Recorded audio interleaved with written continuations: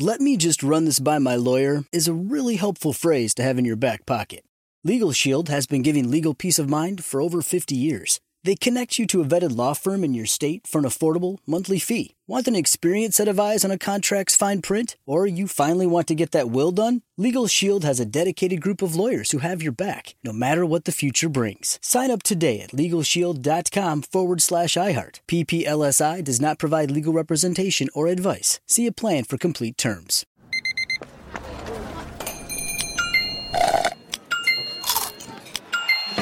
With your Amex card, entertainment benefits like special ticket access and pre-sales to select can't-miss events while supplies last make every tap music to your ears. The volume.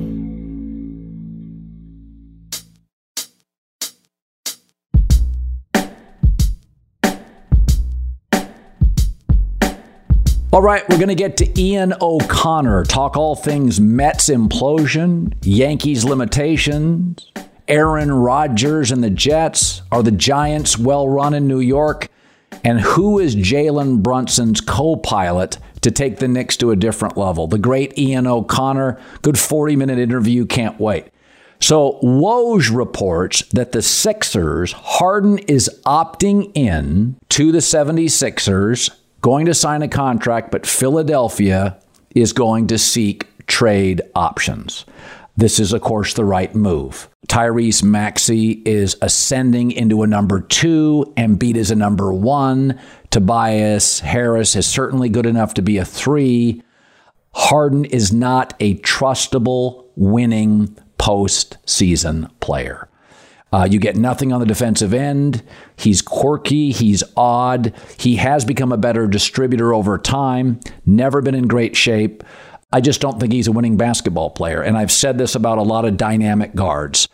Westbrook, Wall, Derrick Rose, James Harden, highlight reels, Ja Morant. I don't think they're winning players. I just think they're gifted players. So I think Daryl Morey, the GM of the Sixers, is making the right move. NBA GMs are desperate suckers for talent, and you will be able to find somebody that takes James Harden. But I think they're a better team without him.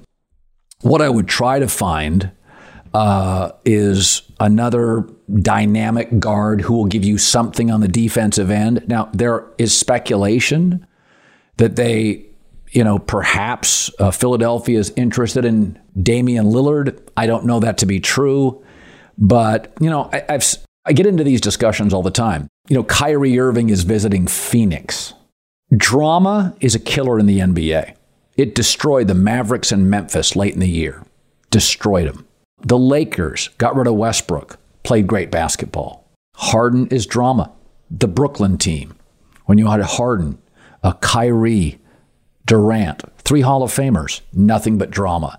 And the reason being is an NBA locker room is a smaller locker room, fewer players, so one agitator can blow up the rest of the locker room. Whereas in baseball, a third of the team, pitchers down in the bullpen, professional football, half the guys one side of the field, half the guys the other. Basketball, one plane, 13 guys, 7 that matter, 8 that play. One selfish agitator, one quirky, odd personality blows up a room. So Bones Highland at the trading deadline shipped out of Denver. Chemistry got better. They never looked back. So to me, Kyrie Irving creates drama. Ja Morant, now drama. James Harden, drama. These guys are team killers. But there is a unique relationship with young NBA fans, not all NBA fans, but young fans who wear the sneakers of stars, that they're emotionally attached to players like international soccer fans are to their Messi and Ronaldos, that they look past their flaws because they wear their players. You don't wear cleats from football players or baseball players. You don't walk around with a glove. If you look at what the NBA has, the fans, especially young fans, have a much higher level of tolerance of bullshit with NBA stars because they wear them. That's why the Jordan-LeBron debate is so fierce. It's not just Michael's game. It's Michael's shoes. There are people that collect them. Every time they get up in the morning, they go to their closet and have 12 pairs of Jordans, right? So the loyalty to an international soccer star and the loyalty to an NBA star from young fans is so intense and deeply embedded emotionally that they just overlook Westbrook, Wall, Harden, Steph Marbury's flaws. They wear their stuff. But I think the smartest GMs in the league, sometimes you have to take on a player that's high maintenance to get you to another place. But I think Philadelphia is absolutely making the right move. Sign Harden, move him. There's a sucker out there every minute. Somebody needs offense. To be honest with you, Westbrook worked briefly with the Clippers. They needed somebody to run the offense. They had good wings. And Paul George and Kawhi missed so many games. Westbrook shows up every night, gives you 34 minutes, gives you production. He kind of worked with the Clippers. Like if Kawhi and Paul George played every night, he'd be disruptive. But they don't. That's why I thought Westbrook with AD and LeBron would work. LeBron's old, misses 30 games. AD misses games all the time. He'd be productive. He'd play hard. But I think Harden got the Sixers to a level before Maxey was ready to be the number 2. I think they needed Harden to be the 2. But I think they're making this move for a lot of reasons. 1, better chemistry. And 2, Tyrese Maxey is now ready to be the second star, the co-pilot, the Robin to the Batman. Now, Woj reports that the Clippers and the Knicks will engage with the Sixers. I do not think it fits for the Knicks. I wouldn't be surprised if Harden's people are leaking that. They don't need him. They don't need a ball-centric guard. They have their pilot. They have their quarterback in Jalen Brunson. They need a big who can score. As far as the Clippers, they've been looking for a guard for years. They tried John Wall, didn't work. They tried Westbrook, sort of worked, but it's not a long-term plan. I don't think Harden is the answer. But in a city where they're trying to grab market share, going into a new building, Harden's a star. Kawhi's a star. Paul George is a semi-star. Paul George and Kawhi are very good defensive players. Harden's not, so that does help Harden's case. The Clippers feel much more realistic than the Knicks do.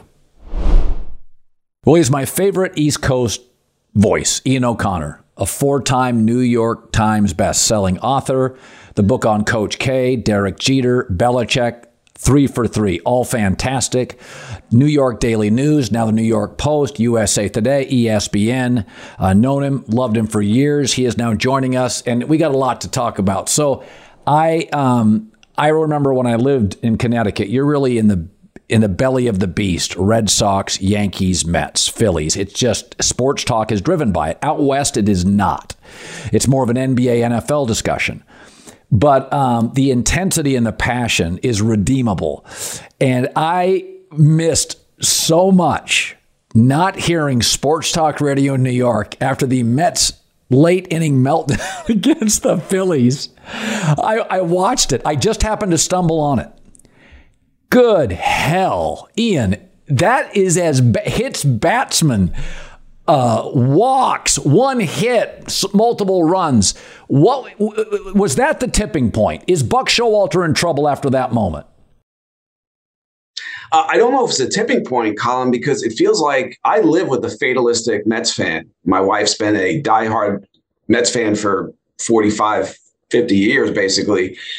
And so it feels like they just run into each other, and I can't differentiate one from the other. And I don't think it's the tipping point as far as Showalter is concerned, because last year he won 101 games. That's the second most victories in the history of the New York Mets franchise. Davey Johnson won 108 in 1986, and nobody's done better than Showalter did in year one. So I don't think you can fire him in the middle of year two. I really don't. And so I think he deserves the rest of the season, however it unfolds.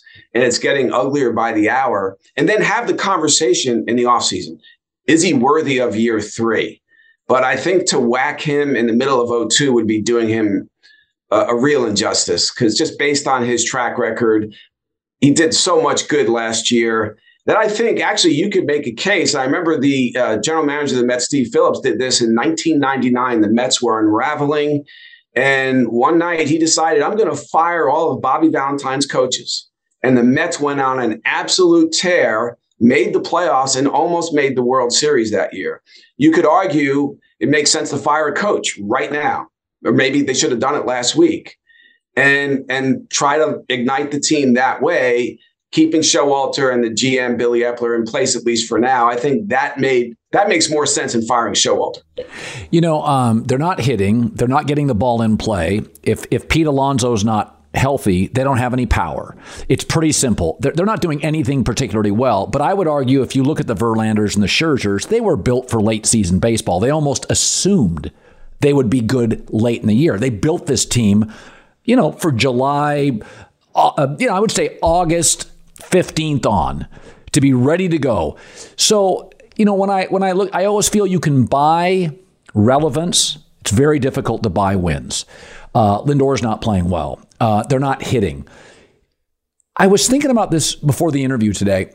I can't remember because the Mets team last year really struggled to put together runs and rallies. It wasn't a great hitting team. It lacked power. When is the last, maybe it's just, again, you would know this. When's the last Mets team that was an offensive power? That's a good question. And I'm going back to 2000. They're in the World Series against the Yankees. And they've had a few teams here and there that I would put in that category, at least close to it. Certainly not this one. And you're right. Lindor is not a $341 million player, though he's been playing better lately. And that's part of the problem. Now, Steve Cohen just had a press conference. I'm not sure why he called that press conference because he didn't really say a whole hell of a lot, other than he's fortunate to have found Billy Epler as general manager, yet I'm still looking for a president of baseball operations to effectively replace him. So I'm not sure how that makes much sense. A lot of people in baseball believe David Stearns of the Milwaukee Brewers will be the guy in the offseason when he's finally a free agent. I think Steve Cohen's been trying to hire him for a couple of years. And then you go from there. But it's starting pitching. The Mets, who used to be known for starting pitching, that's really what's failed them, Colin, this year. And it's been a domino effect from that point. It's Verlander. He gives you 5 innings. He throws 100 pitches. He's got to come out. Now you have to go to the middle relief. That's been a real problem on this team, trying to get to the good back of the bullpen arms. And even last night with Hartwig coming in the game, a tied game, and right away you're trailing. That's been the problem. It's Senga, Verlander, and other pitchers, the starting pitchers, not giving you any length. And then you're using the worst players on your team as a bridge, and it's a very wobbly one at that. And that's really been a big part of why the Mets are where they are. I think one of the things I learned when I lived back out east, and I actually miss it, is the intensity of the media and the intensity of the pressure. For all the money the Mets have now, and for all the money the Yankees have had for years, I couldn't say the last time the Yankees drafted and developed an ace. They went and purchased pitching. And I understand you could say they have great revenue, but so do the Braves, and they do it. So do the Dodgers, and they do it. Braves have no problem with that. It's not just a revenue issue. Is it possible that, and I saw this with the Brooklyn Nets, the downside to New York is it's expensive to live there. It's expensive to travel. You need to win. People aren't going to spend money on those tickets when there's 2 NFL teams, 2 baseball teams, 2 NBA. That some of what has happened to New York baseball is just the pressure cooker and the reality of this baseball-centric market. It puts enormous pressure on players. Well, certainly that's part of it, and particularly when baseball is the ultimate, like golf, the ultimate game of failure. And on top of that, the 24/7 scrutiny and the social media age, New York being the biggest, loudest market is certainly in there among the reasons that you could rank at the top of the list as to why the Mets in particular are unraveling this season. I think the Yankees, with that third wild card, are going to make the playoffs every year. And that third wild card, and with the Mets too, should keep you, if you're spending X amount of dollars, you should be in the tournament. And in baseball, as you know, we saw last year with the Phillies, and of course they made a change in the middle of the season, firing Girardi. Once you get in, anything can happen, particularly in baseball. It's like, and I had this conversation with Alex Rodriguez years ago, and to some extent with Aaron Judge. In baseball or in basketball, you give LeBron James in his prime the ball every time up the floor in a big spot. You can't send Aaron Judge or A-Rod to the plate every time in the 9th inning in a big spot in October. That's not the way baseball works. So there's a lot on the individual superstar in baseball, like a Lindor is not really a superstar. He's not playing like one. or any of these guys to try to carry a team because they can only do so much. It's the nature of that sport. So I think there's a lot of pressure on the stars in baseball because they can't impact winning and losing like a quarterback in football or a two guard in the NBA. New York magnifies that in baseball. And I think, again, going back to the Mets where they are right now is that they didn't develop the pitcher. They did develop. DeGrom left, of course. And Matt Harvey was good for a while. They developed him. And right now they don't have a top pitching prospect. So Cohen realized that when he bought the team. So I'm going to go out and spend a ton of money on the Max Scherzers and Justin Verlanders and try to do it that way. The problem is it leaves you with a $445 million bill at the end of the season that could be a sub 500 season. You know, you tweeted something the other day about Ohtani. And the Mets. And it's kind of understood the Dodgers this offseason pulled back. They let Cody Bellinger go. Kershaw's contract was quick. Justin Turner, they pulled back on revenue. And the feeling was they were saving another $75 million for the Ohtani deal, a remarkable player, but the Angels are literally the least talked about franchise in Southern California outside of the hockey teams. So the Dodgers, there's a real sense that Ohtani and the Dodgers are working behind the scenes now, though the Angels have said we'd never trade for him. I'm not sure, or trade him. I'm not sure why. If I could get something for Ohtani knowing he's leaving. So there's a sense in Southern California he'll be a Dodger. They certainly have the revenue streams. They outdraw, I think, the second place Yankees by 7,000 people per game. I mean, the Dodgers are an enormously popular franchise like the Yankees in New York. It's an ATM machine. Boston doesn't feel like they can compete financially. Giancarlo Stanton, it's not a miss, but it's not worth what they paid for him. Garrett Cole's not a miss, but it doesn't feel like it's been a hit. Scherzer, not a hit. Would the Mets or the Yankees be willing to spend the most money ever on a baseball star? Would they? I think the Mets will and the Yankees will not be willing to do that. I think Garrett Cole, I would push back a little bit on that. I think he's had a couple of shaky postseason moments, but I think he's lived up to the terms of his contract. And so I think Steve Cohen now, this is more reason for him to go out and spend God knows what, $650 million to try to outbid the Dodgers for Ohtani. This is going to be fascinating to watch because the Mets are going to miss the playoffs. They're 8.5 games behind the third wild card spot, which is really hard to believe at $445 million when you include the revenue luxury taxes that Steve Cohen is paying. So is he going to double down when his farm system is not producing great talent right now, at least on the pitching front? And we'll see about Alvarez, who I think will be a really good catcher for the next dozen years for the Mets. Beatty, we'll see. But I do think Steve Cohen now has more reason to go all in on Ohtani and try to outbid the Dodgers and just spend them into oblivion. Here's a guy who's worth $18 billion or close to it. So that is going to be a death match in the offseason between the Dodgers and the Mets. I think the Dodgers will win it. They're certainly the leader in the clubhouse, but I think Steve Cohen is going to make them really sweat on that one and spend a lot more money than they really want to spend. "Let me just run this by my lawyer" is a really helpful phrase to have in your back pocket. Legal Shield has been giving legal peace of mind for over 50 years. They connect you to a vetted law firm in your state for an affordable monthly fee. Want an experienced set of eyes on a contract's fine print? Or you finally want to get that will done? Legal Shield has a dedicated group of lawyers who have your back, no matter what the future brings. Sign up today at LegalShield.com/iHeart. PPLSI does not provide legal representation or advice. See a plan for complete terms. There's no distance too far for the perfect trip. Hi, checking in for... Or the perfect table. Hey, where are you? Coming! And when you get access to Resi Priority Notify with your Amex Platinum card... Hey, this looks amazing! I'm so glad you made it.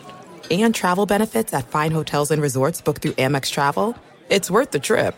That's the powerful backing of American Express. Terms apply. Learn more at americanexpress.com/withAmex. All right, pivot to football. The early season schedule is rough for the Jets. Aaron's never played behind a mediocre offensive line. One of the things New England and the Packers have done is establish consistent top 10 O-lines without drafting offensive linemen in the first round. So, I mean, he's had pro bowlers all over the O-line. So this O-line is Elijah Vera Tucker, major questions at both tackles, I believe a rookie center, not a ton of depth.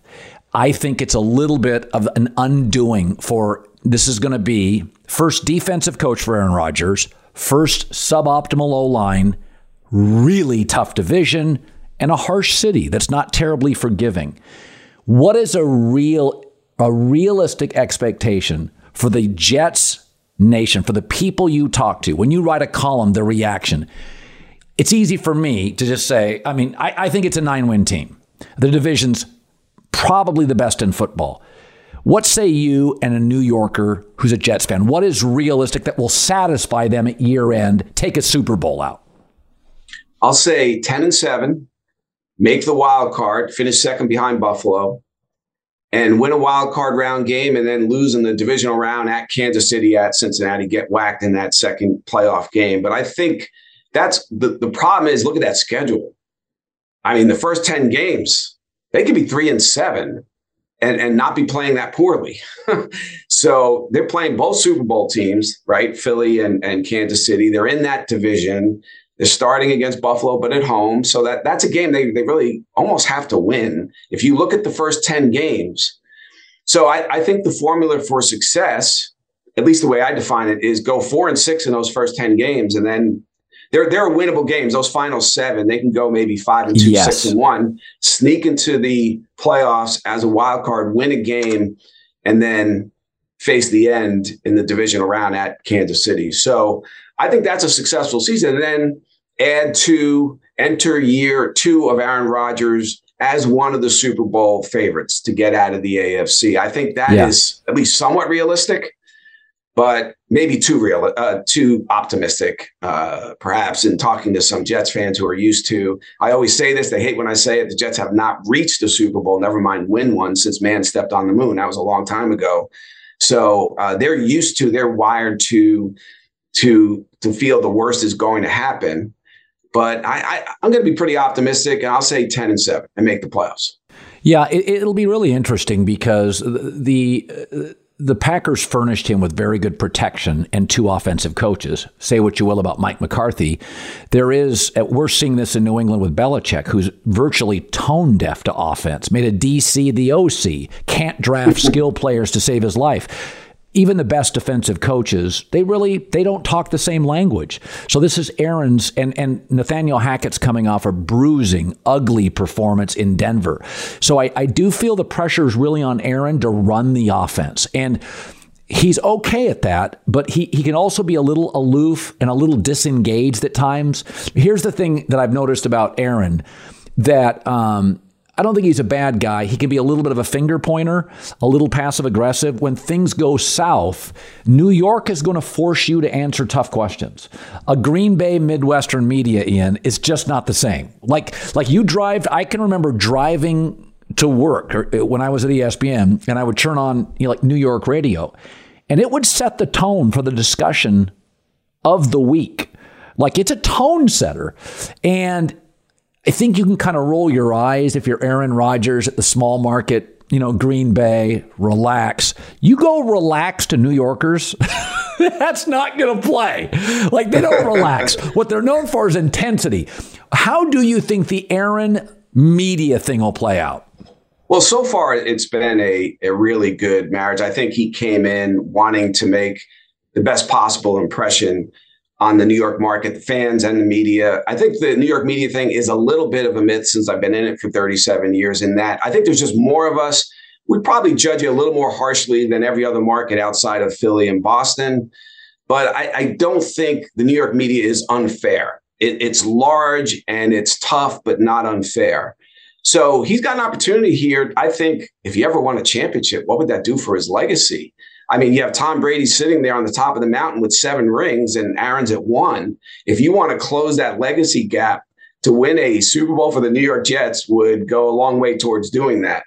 And so I think Rodgers, he may have been disengaged in Green Bay, particularly at the end. He has occasionally pointed fingers in a passive aggressive way, but he hasn't been that figure so far in New York at all. I went out to all the open OTAs, and by all accounts, talking to players, coaches, executives, he has been fully engaged in meeting rooms and practices and just watching him. He's constantly talking to receivers, the tight ends, offensive linemen. Hey, do this. Let's talk about that cut you just made coming out of your route. I kind of like you to do it this way. There's been a ton of that. So far, it's early, obviously. We haven't started training camp yet. He has been a very, very good leader on and off the field by all accounts. Let's see if it holds up, and let's see how that translates on the field in September when they play for real. But as much as people have talked about what an all-time great quarterback can do for this hapless franchise, I think there's a lot the New York Jets can do for Aaron Rodgers. Like I just said, if he somehow can win one in the 2 or 3 years that he plays here in New York and gets ring number 2, it's going to feel like he won 4 rings. It's almost like what Messier did coming to New York in 94, even though he had won 5 in Edmonton. He wins a cup, ends a 54-year drought. And the one cup people talk about when they talk about his legacy is the one he won for the Rangers in New York. And he'll tell you that too.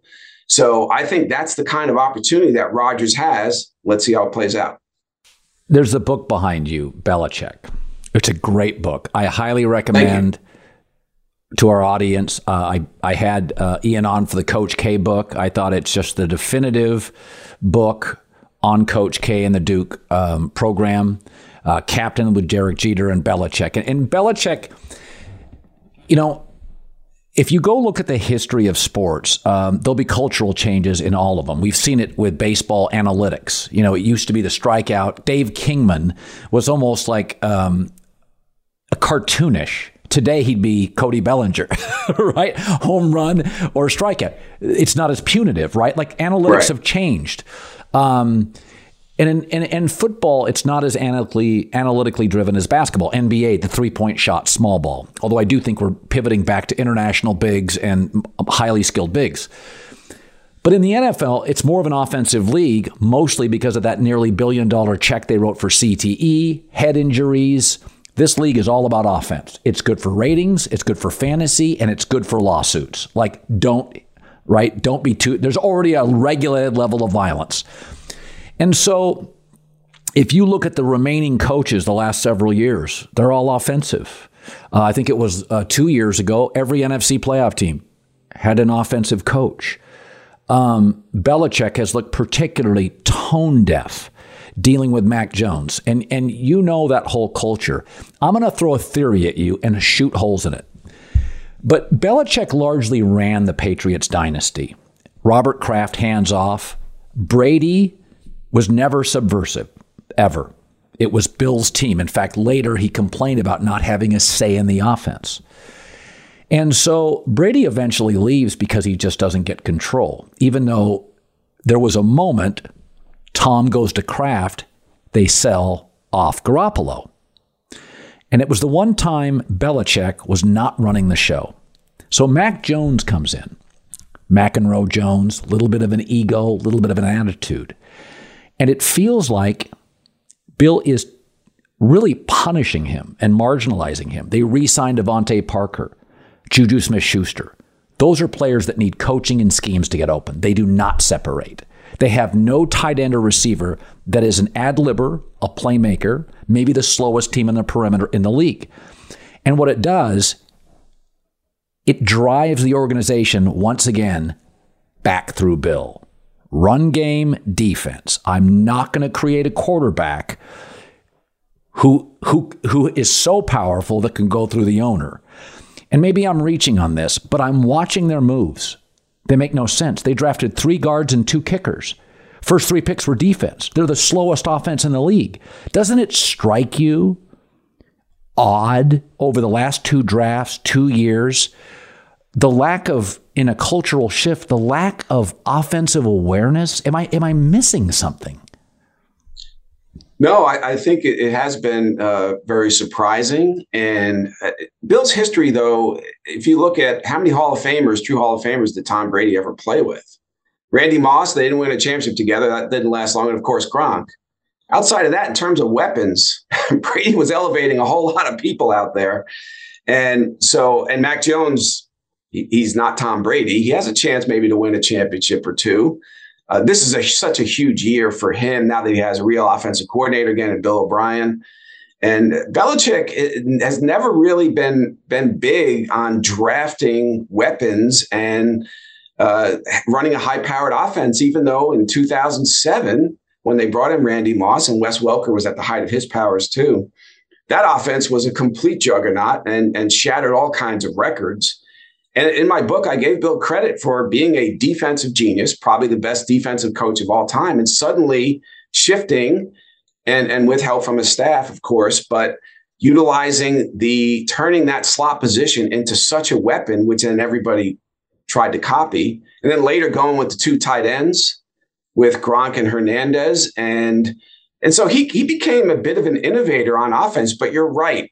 And I think Brady would complain privately to people about, where are my weapons? He did have Randy Moss, maybe the greatest receiver of all time, for a little while. They didn't win one together. They should have. But outside of that and Gronk at tight end, he's been doing or did do a ton of elevating of people who were pretty good to good football players, but not great players at the skill position slots. So I think, and on one hand, it's a bit surprising. On the other hand, when has he done it? He just had a much better quarterback than he has right now.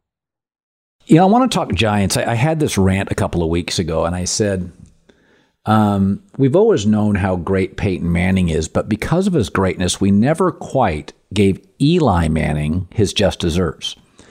His two greatest passes in the Super Bowl as he beat Brady and Belichick were to Mario Manningham and David Tyree.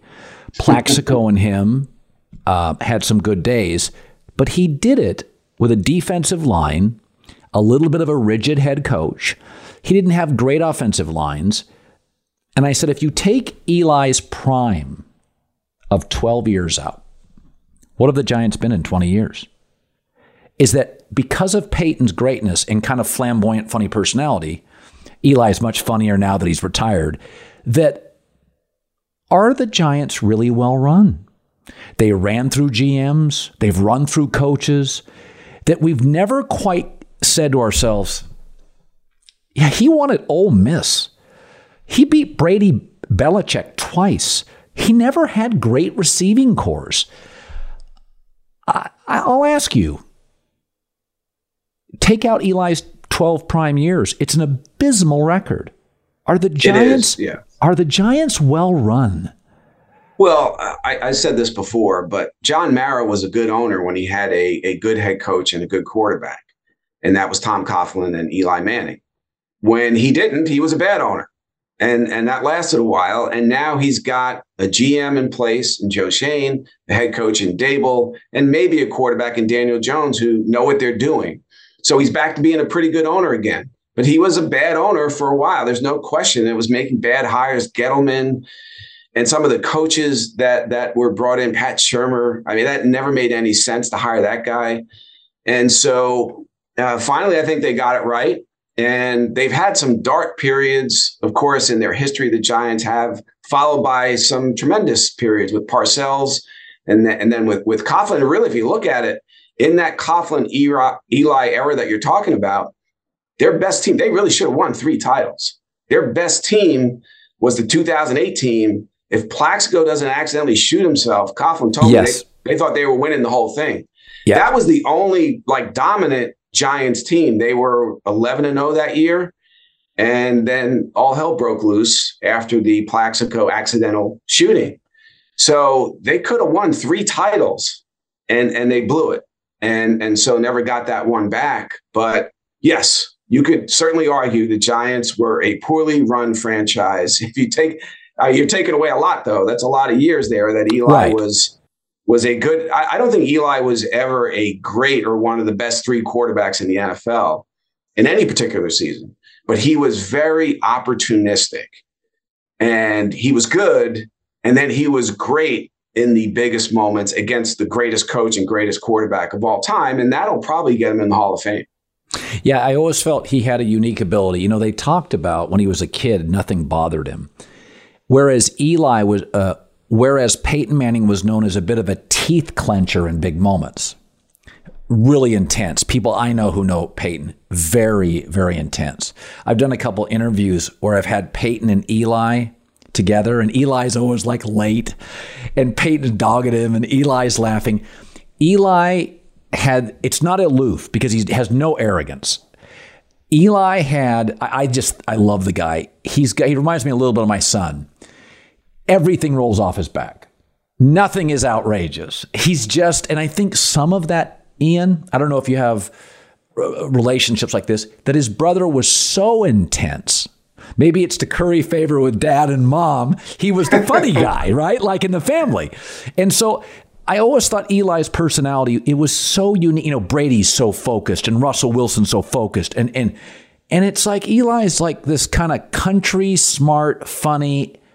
Pressure doesn't faze him. I remember early in his career thinking, this guy's one of the best 2-minute quarterbacks. It was literally like, can we just keep him in the 2-minute drill? The rest of the game, I have my apprehension. Right. What was he like to cover? Interesting. And so he's, as you said, he's shown more of his personality in retirement than he did as an active player, but he was accountable and always there. And he had a little rule. If we win, I'm not talking on Mondays. He had his usual day of Wednesdays when he talked before the next game. If we lose, I'll talk on Mondays because I want to take my fair share of the blame. And when the Giants won on Sunday, he wanted to make sure other teammates had their moment in the sun on Monday with the media and didn't want to detract from that. I remember one time they were playing the Patriots in the regular season. He had already beaten the Patriots in the Super Bowl once, if not twice. And it was a Monday and they were coming off a win. And I went to the Giants PR people and I said, hey, you guys are playing the Patriots. It's Eli. I know you won yesterday and he wants his teammates to get the credit. He needs to talk today, even if it's just for 6 minutes. So one of the PR reps walked over to Eli, whispered to him. I saw him nod his head and he understood. He got it. He realized that was one day he needed to make an exception because it was the New England Patriots that they were playing the following Sunday. And he did it. Eli always did the right thing. And that was the right thing. It's a little window into his soul. And I had conversations, many with Archie, about the difference between Peyton and Eli. And Archie said, could you imagine if Peyton ever played in New York? He said the media and Peyton would have been at each other's throats in week 1 of his rookie year. He said it would have been a disaster, Peyton in New York. So he said, thankfully, that never happened. Eli was the perfect personality for New York because, like you said, he let everything roll off his back. I remember one time Archie told me that it was a day where Tiki Barber just ripped Coughlin in the media. And Archie called up Eli on the phone and realizing Eli didn't care, was oblivious. And Eli was heading to the facility, but the call went to voicemail. And Archie said, Eli, you have to know this. Tiki just blew up Coughlin. When you arrive at work, they're going to ask you about it. You need to know about this. So he said that's how Eli was. Like he wouldn't have cared. I'm sure if he walked in there, he would have handled the questions the way he always did. And he said, but there were certain times where it was maddening. I needed to call my own son and say, you have to understand, this is New York. Tiki just blew up Coughlin. You have to answer this. Be prepared. So I always got a kick out of those Archie stories. Well, New York has an interesting history. If you come in as a non-star and develop into one, Judge, Jeter, Eli, Phil Simms, it always works. When you come in, even as a college player, as a star, Giancarlo Stanton, A-Rod, Carmelo Anthony, I'm probably missing. Jeremy Shockey was going to be a star player. There's something about it in New York. Maybe it's the expectations of New York. Like they hold you. Most of the great iconic New Yorkers, and I wasn't around during the Mantle era. If you come in and develop into one, there's just an appreciation by New Yorkers. I always think, I think NBA guys know this. Like not a lot of free agents. That's why Jalen Brunson's such a perfect Knick. He's becoming a star in New York. That's exactly how to do it. When you bring in Marbury, it doesn't work. It doesn't feel the same. Well, the one time it did was Reggie Jackson. I know we're going back almost 50 years, but he was a star and he wanted to be a bigger star. It worked to the tune of 2 championships. Now, it was a pretty ugly ending, but Reggie was one guy who came in as a star. It was combustible, but it worked.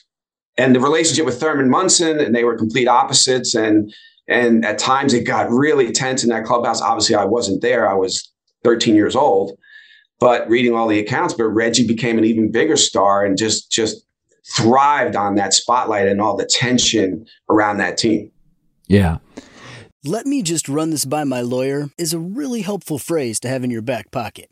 Legal Shield has been giving legal peace of mind for over 50 years. They connect you to a vetted law firm in your state for an affordable monthly fee. Want an experienced set of eyes on a contract's fine print? Or you finally want to get that will done? Legal Shield has a dedicated group of lawyers who have your back, no matter what the future brings. Sign up today at LegalShield.com/iHeart. PPLSI does not provide legal representation or advice. See a plan for complete terms. This is it. We've got an Amex Platinum Pro on our hands, ladies and gentlemen. We haven't seen anyone relax like this before in the Centurion Lounge. Is he connecting to complimentary Wi-Fi? Oh, my! Look at that! He is! And you will not believe where he's going next. The Amex dedicated card member entrance for the win! Unbelievable! When you get travel perks with Amex Platinum, you're part of the action. That's the powerful backing of American Express. Terms apply. Learn more at americanexpress.com/withAmex. I want to get a Knicks discussion in because the free agent stuff today, when this airs on Friday, the free agent opens up. I've said this. I believe Jalen Brunson is the perfect New York Knicks star. So when I lived in Connecticut, and I still have friends in New York, the Knicks were actually the most popular team. Here's why. Because my baseball friends were split and my NFL fans were split. Giants, Jets, Yankees, Mets. Everybody had the Knicks as their favorite New York team or second. Like some people would be big Yankee fans, but the Nets were irrelevant. The Knicks, every friend I had in the Northeast loved the Knicks. It's an incredible baseball market. It reminds me of Golden State. I grew up with the Rick Barry, Al Attles, the coach, Clifford Ray, Jeff Mullen, Keith Wilkes teams. And then they were bad forever. And people forgot how great the Bay Area is as a basketball city. When I lived out east, I couldn't believe the Knicks would sell out. They were poorly owned, poorly run, not likable, couldn't get tickets. And I said a couple months ago, I said, Jalen Brunson is literally like Phil Simms. He's becoming a star in New York, and I don't know how great he is. That guy fits that city. Like Villanova, late rounder, tough, accountable, almost better in big spots, like better in the fourth than the first quarter, better against the Heat than he would be against the Magic. They have Julius Randle. There's Josh Hart. There's RJ Barrett. To you, Randle feels like an expensive 2. He's probably more of a 3. Do you think there is a deal around Brunson that feels like, because Brunson's going to need another high-end player? Is there something, is it a Zion? Be a fortune teller here. What do you think feels right? I wrote this a while back. I always thought Karl Anthony Towns would end up a Knick. Grew up in New Jersey, ties with Leon Rose, who's running the Knicks now as his former client. And obviously it didn't work well with Tibbs the first time around in Minnesota. They clashed. And I think part of that was Jimmy Butler. But I think that I know for a fact that Tom Thibodeau would be more than willing to coach Karl Anthony Towns again. Now, the question is, how much better do you think Cat is than Julius Randle? Is there a significant difference between those two players? I think he's better than Randle. And Randle, Colin, if you look at it in his 2 playoff opportunities with the Knicks, hasn't played that well. Now, he did restore most of his value this year after last year's near disaster, but he played at a really high level in the regular season this year.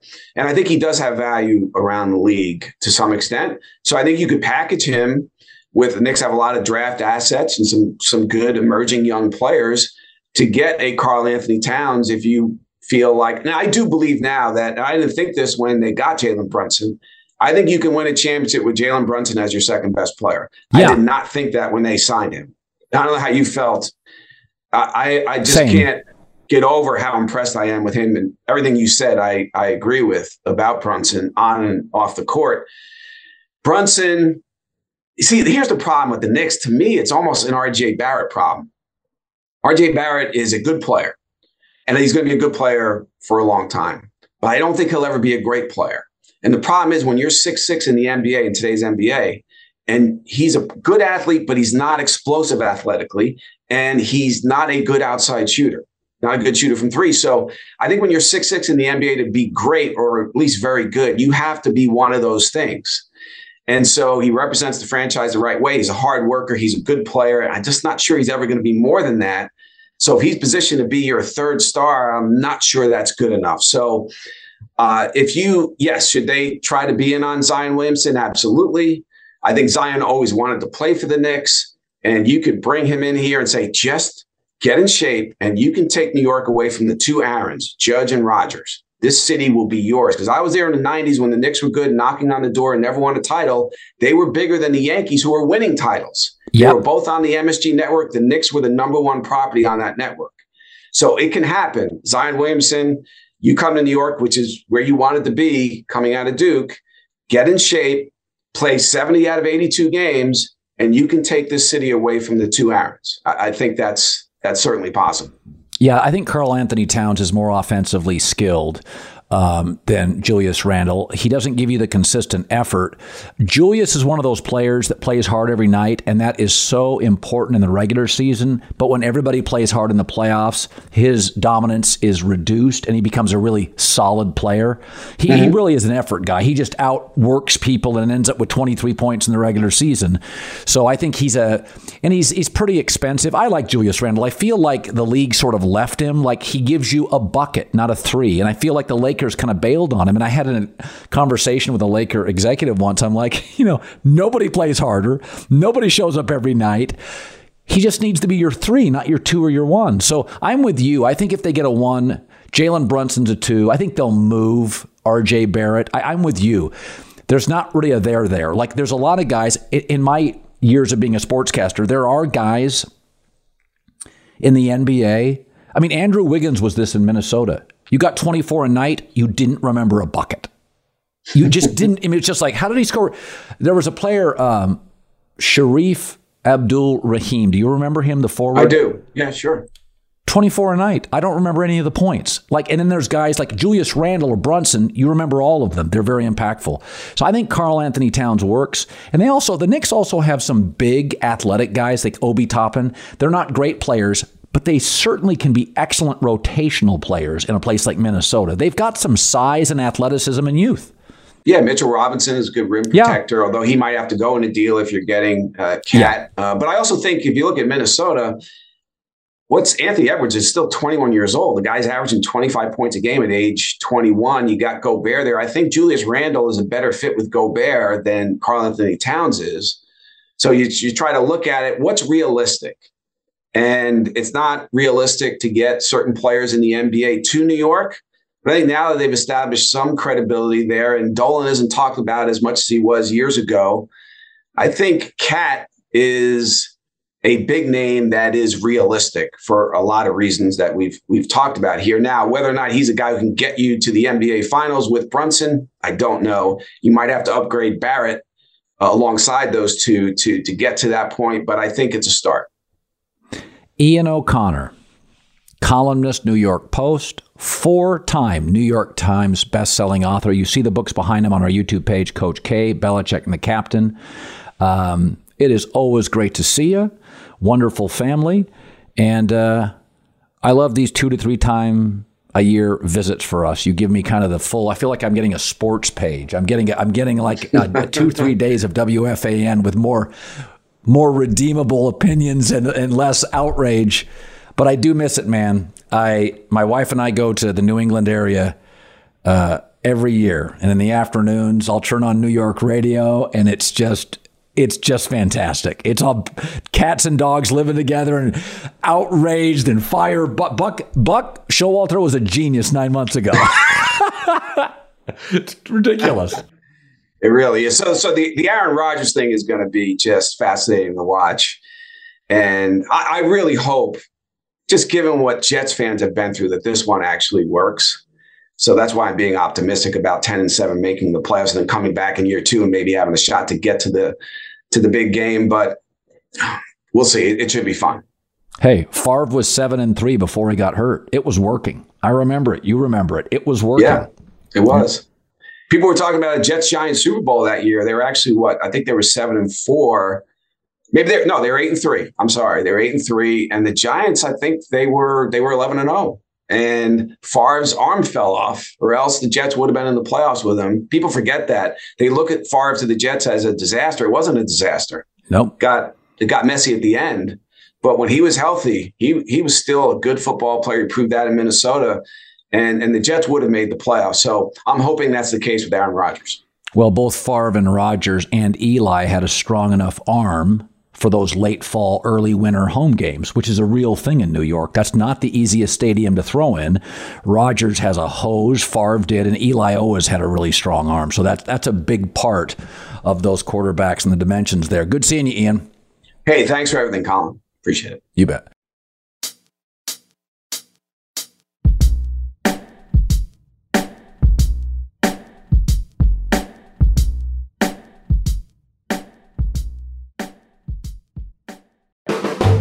The volume. "Let me just run this by my lawyer" is a really helpful phrase to have in your back pocket.